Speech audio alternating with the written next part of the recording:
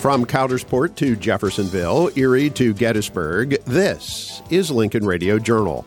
On this edition, the May 16th primary election is rapidly approaching, with statewide judicial races, county, municipal, and school board races on the ballot.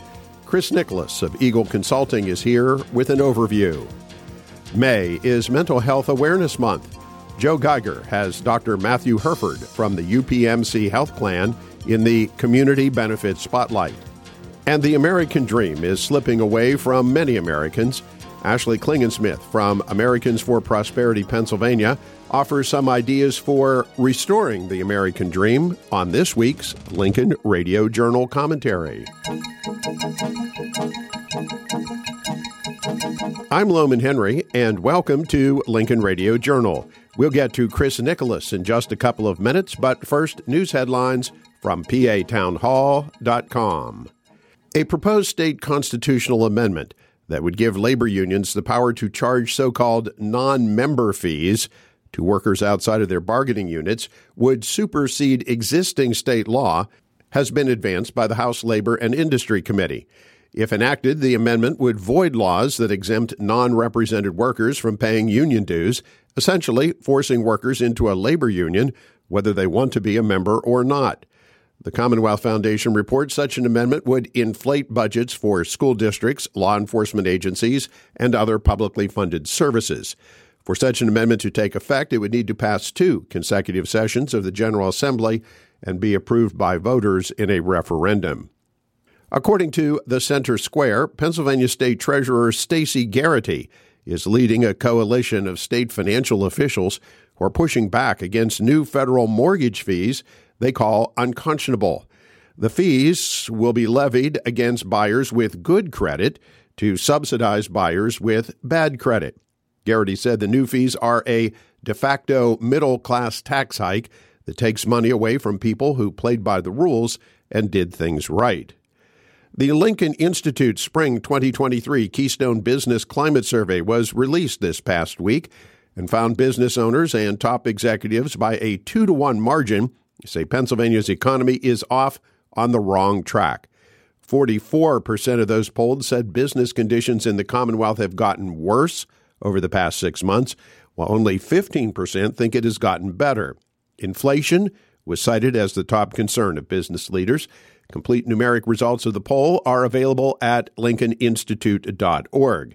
And read about all things Pennsylvania at PAtownhall.com. Voters will go to the polls on May 16th with primary battles for a seat on the Pennsylvania Supreme Court topping the ballot. But there will also be contests for county, municipal, and school board seats. Chris Nicholas is a veteran political consultant with Eagle Consulting. He's here now with all of the election details. Chris, welcome back to Lincoln Radio Journal. Chris, once again, we have a primary election staring us right in the face. This one is going to have a very, very lengthy ballot, unlike last year where we only had a couple of races on the ballot. So let's start out. We have statewide races for appellate court seats. Want to give us an overview?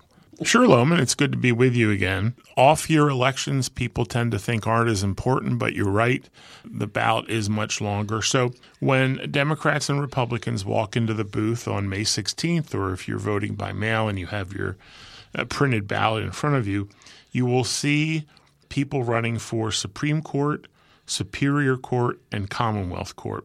The Supreme Court, there is 1 seat open, and it is open because the previous Chief Justice passed away late last year. Even if he had not passed away, he would have hit the 75-year mandatory retirement age. So the Democrat, 2 candidates there, Deborah Kunzelman and Daniel McCaffrey. The Republicans have 2 people running also, Carolyn Carluccio and Patricia McCullough. So voters will narrow that field from 2 candidates to 1. The Supreme Court, as the name implies, Loman, is the Supreme Court of Pennsylvania, the Supreme Court in the land, and it's also the oldest appellate court in the country since the early 1700s. Below that is the Superior Court, and the Superior Court handles your run-of-the-mill appeals from cases that were adjudicated in county court. And the Democrats have 3 candidates running, and the Republicans have 2. So on the Democratic side, you'll see the names of Jill Beck, Tamika Lane, and Patrick Dugan.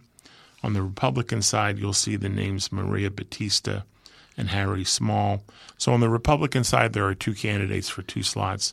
On the Democratic side, there are 3 people for 2 slots. And then the other court, the one that gets the least amount of attention, is Commonwealth Court. That is the special court that handles when people or entities sue the state for workers' comp and unemployment comp appeals, for election law. That's where it gets a lot of the press.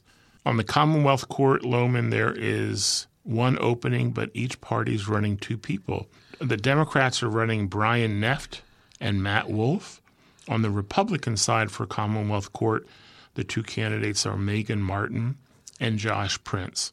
So voters across the state will have choices in most of these races. And then after the primary, there'll be 1 Supreme Court candidate for the Democrats and 1 for the Republicans.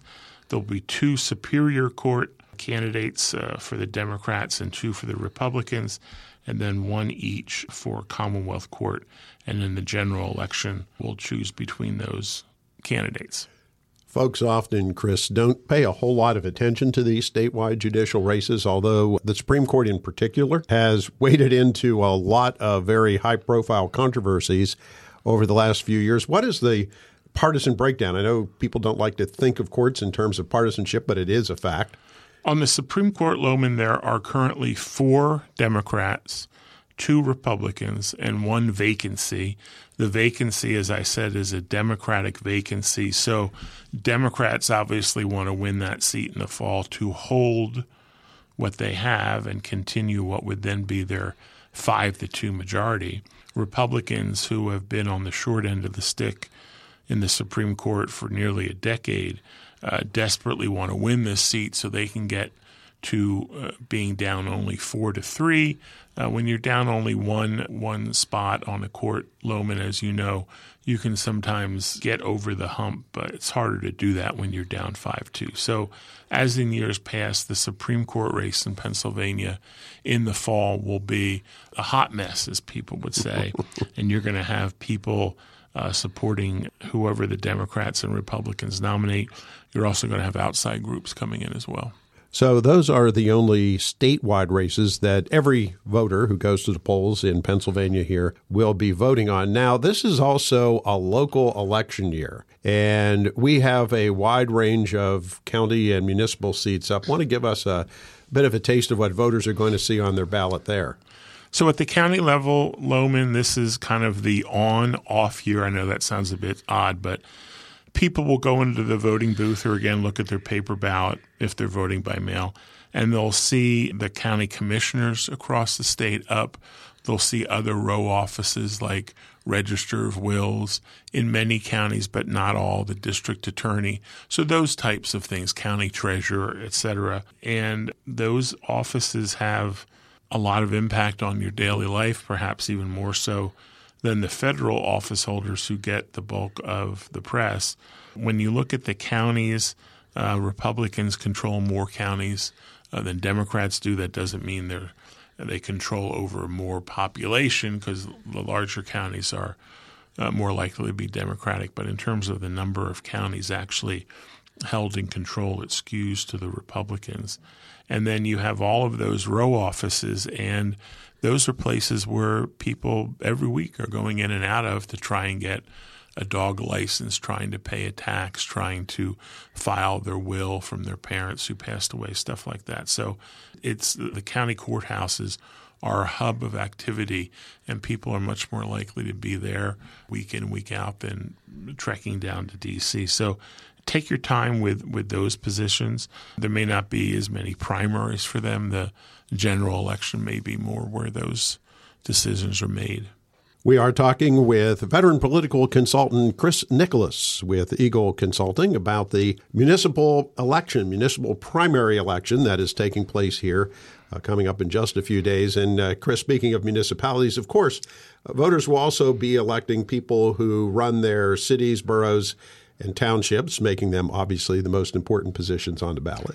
Well, it's not just those township and borough officials, it's also school boards. So I often describe odd year races like this as the year where you see 2, 3, or 4 names on a yard sign, because you might have, in my township, there are 3 open slots for township commissioners, so the signs have 3 people on them and such. So these are the people that might be the mayor of your town, might be, if you live in a township, either supervisors or commissioners. If you live in a smaller borough, they might be council members and such, and they're going to be deciding your local taxes, your local services, how your streets get plowed, how the community pool gets run in the summer, right? And then school board, there are 500 operating school districts in Pennsylvania.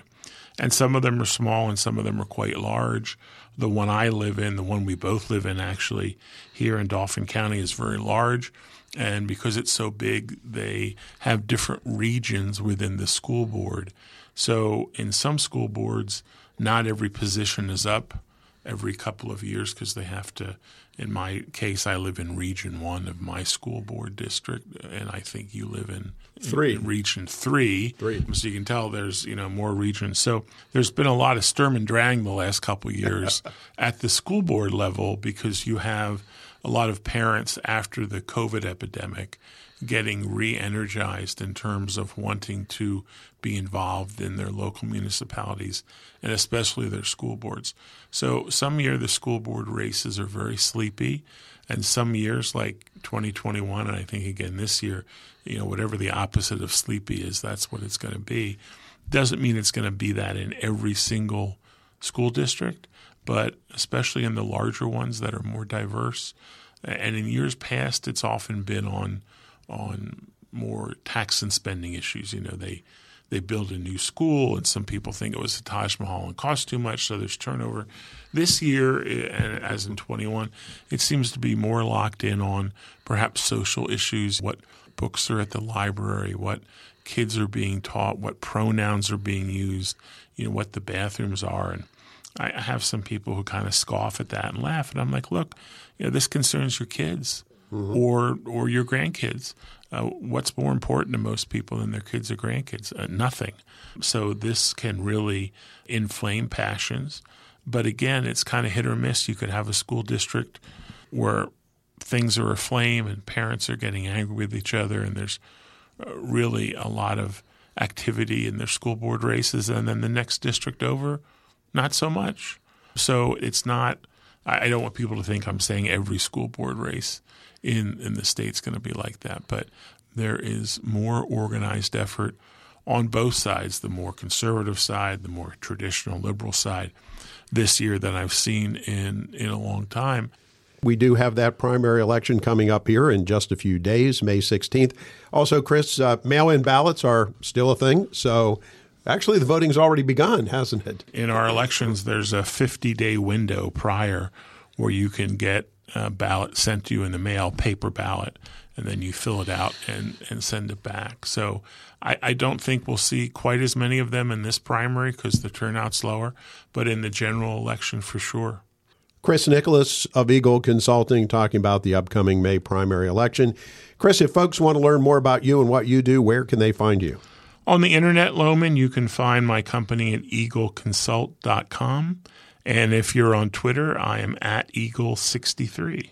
Chris Nicholas of Eagle Consulting. Chris, thank you for being back with us. Always a pleasure, Lohman. The recent hospitalization of U.S. Senator John Fetterman for treatment of clinical depression has put a spotlight on mental health.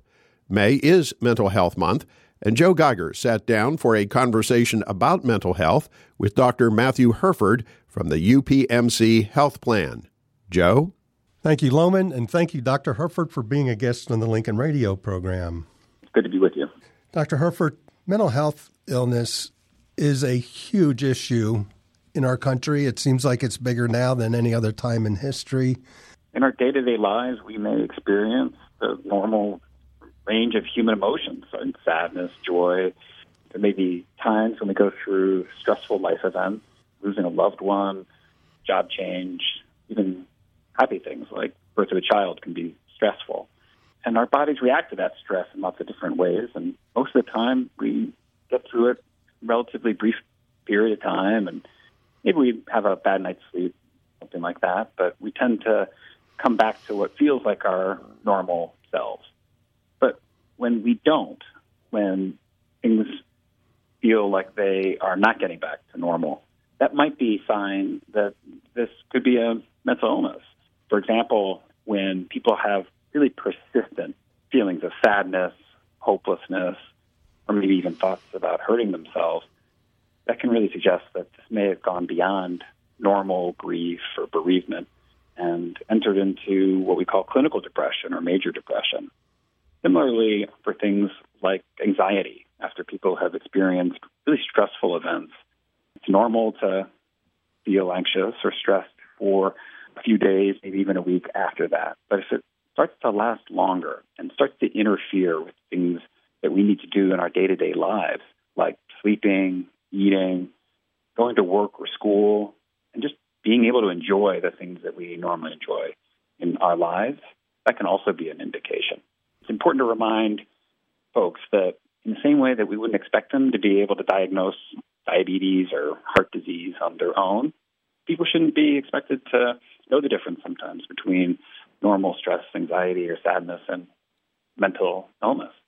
That's why this month, during Mental Health Awareness Month in particular, we really want to encourage people to talk about their emotional and mental health and seek treatment. Talk to the doctor, talk to a therapist, if you have any questions at all about yourself or loved ones' mental health.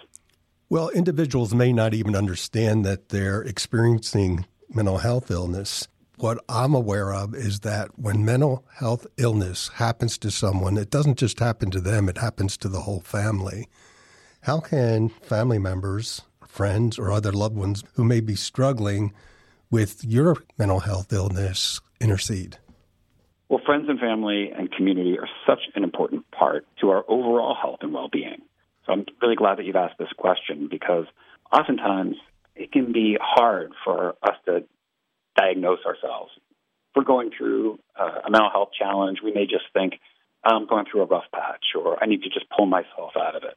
It's oftentimes our friends or family members that notice that we're just not ourselves. And so really important that if you're worried about somebody that you care about, that you start the conversation with them. You know, if you had a family member or a good friend that you hadn't seen in a while and came into the room limping, you wouldn't think twice about saying, hey, what's wrong with your leg?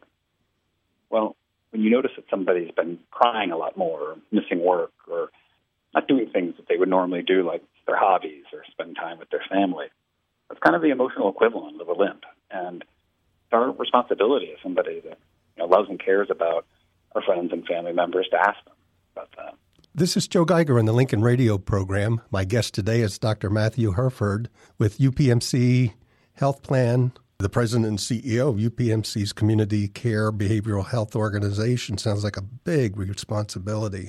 Dr. Herford, do we see a growth in any segment of our age population in the United States with mental health illness? Are young kids having more of it than they used to? Is it older adults? Tell us about what your findings show. It's a mixed bag. So there are some areas where we're making really terrific progress for some conditions at some ages, and there are others where, particularly over the last few years during the COVID pandemic, where we saw the trends moving in the wrong direction. So for years leading up to the COVID pandemic, we started to see some really good trends in terms of things like declining rates of suicide, declining rates of overdose, fatal overdose from drug or alcohol use, and so the emotional health of our young people, students, children, adolescents. However, during the pandemic, not surprisingly, we saw some of that backslide. It affected people of all ages. So, for example, school-age children started to report poor mental health at a higher rate. Almost 30% of school-age children reporting that they had experienced poor mental health over the last year. Almost 25% have reported some suicidal thinking or considered suicide seriously. Somewhere around 3% were actually injured by a suicide attempt. When we go to the opposite end of the life cycle and talk about older Americans, we know that we're experiencing an epidemic of loneliness in the country. And we've learned a tremendous amount particularly over the last 10 years, about how much of a health concern loneliness is. It turns out that not having close friends and connections with family has a profoundly negative impact, not only on our emotional health, talking things like depression and anxiety, but also our physical health. Social loneliness increases the rates of Alzheimer's disease, cardiac disease, and stroke. So building healthy relationships and strengthening them not only supports our mental health, it also supports our physical health. It seems like things are changing so rapidly culturally in this country as well. For our older adults, it's not the same country that they grew up in, where they never locked the door when they left the home, and then you go to the extreme of what's happening in our cities and so forth. I asked the question about age groups because younger people seem to have exposure to more things that we never had growing up, and older people having the exposure to the changes that are going on just can't feel good. What are your thoughts? Well, I think the pace of change, some of the things that you mentioned, is really significant. I think we can go back and say, every generation experiences a real difference between what their experience growing up was and when they look at a younger generation. But there's something about what's happening, particularly over the last 10 years or so, where these trends really feel like they're accelerating. And I think the pandemic had a great deal to do with it. We lost a lot of the opportunities we had to engage with each other, build those healthy connections, not just with our friends and family, but with the community at large. This is Joe Geiger on the Lincoln Radio program. My guest this month is Dr. Matthew Herford, the president and CEO of UPMC's Community Care Behavioral Health Organization. Dr. Herford, I really appreciate you being a guest on the program to address this very, very important issue, and we could all use your resources and advice on this matter. Thank you. Well, thanks so much for having me, Joe. America is a land of opportunity, but is the American dream slipping out of reach for many Americans? Ashley Klingensmith from Americans for Prosperity Pennsylvania talks about it on this Lincoln Radio Journal commentary. America was built on the idea that anything is possible with hard work and a dream, but it does not feel like that today. In his first 2 years in office, President Biden has pursued the most extreme elements of an out-of-touch, progressive agenda that sees the growth of government as the solution to virtually every problem. Instead of empowering people, they chose to empower bigger government.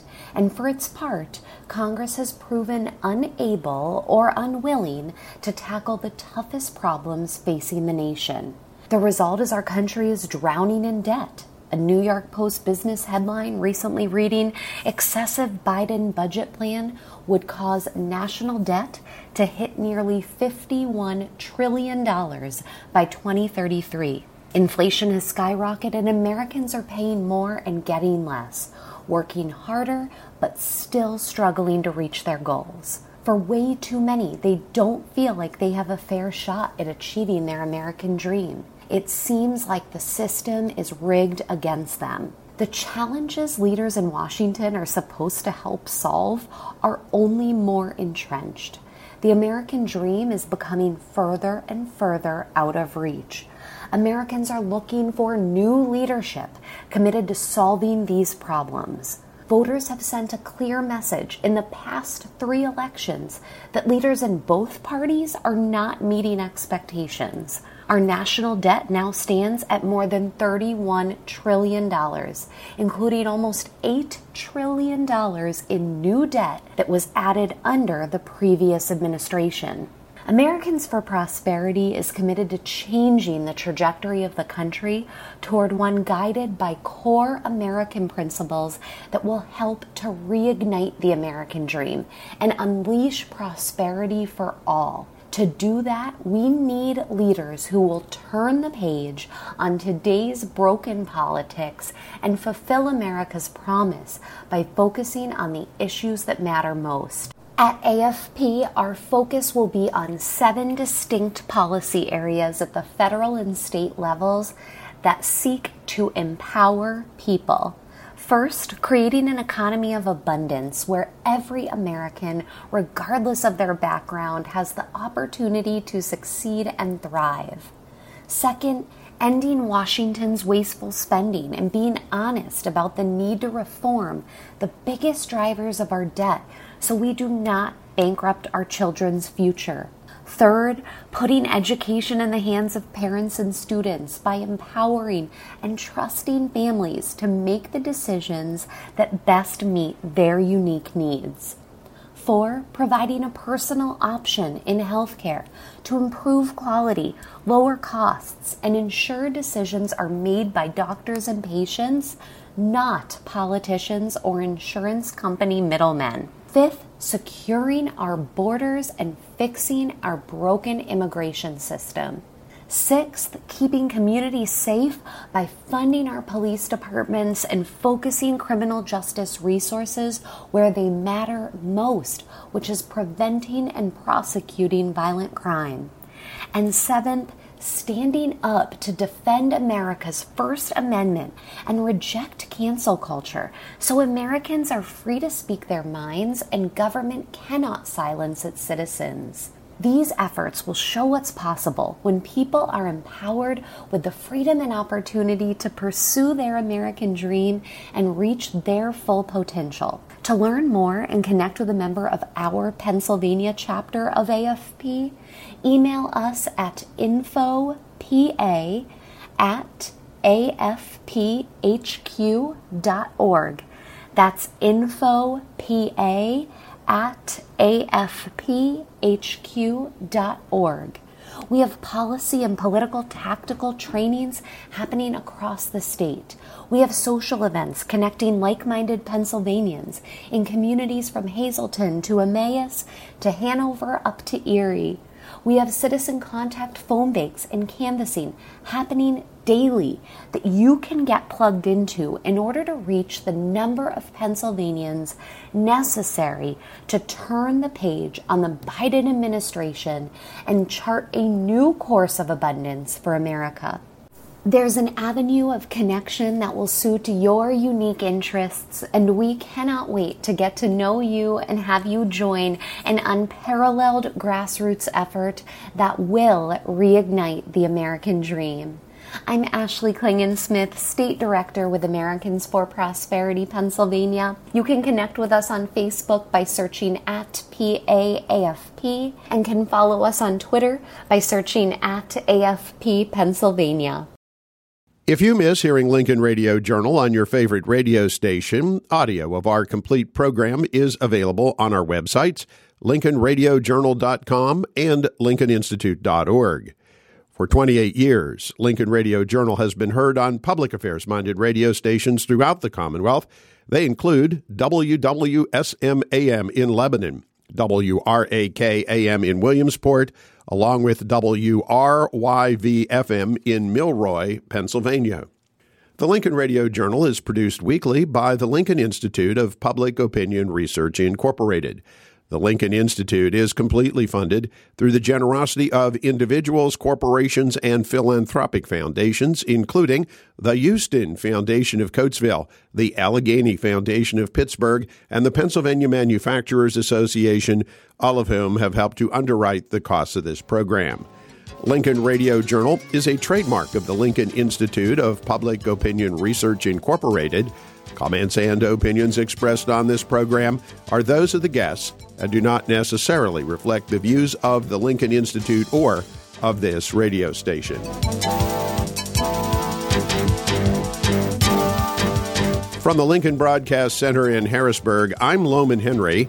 Thank you for listening to Pennsylvania's most widely broadcast public affairs radio program, Lincoln Radio Journal. Plug into the pulse of Pennsylvania.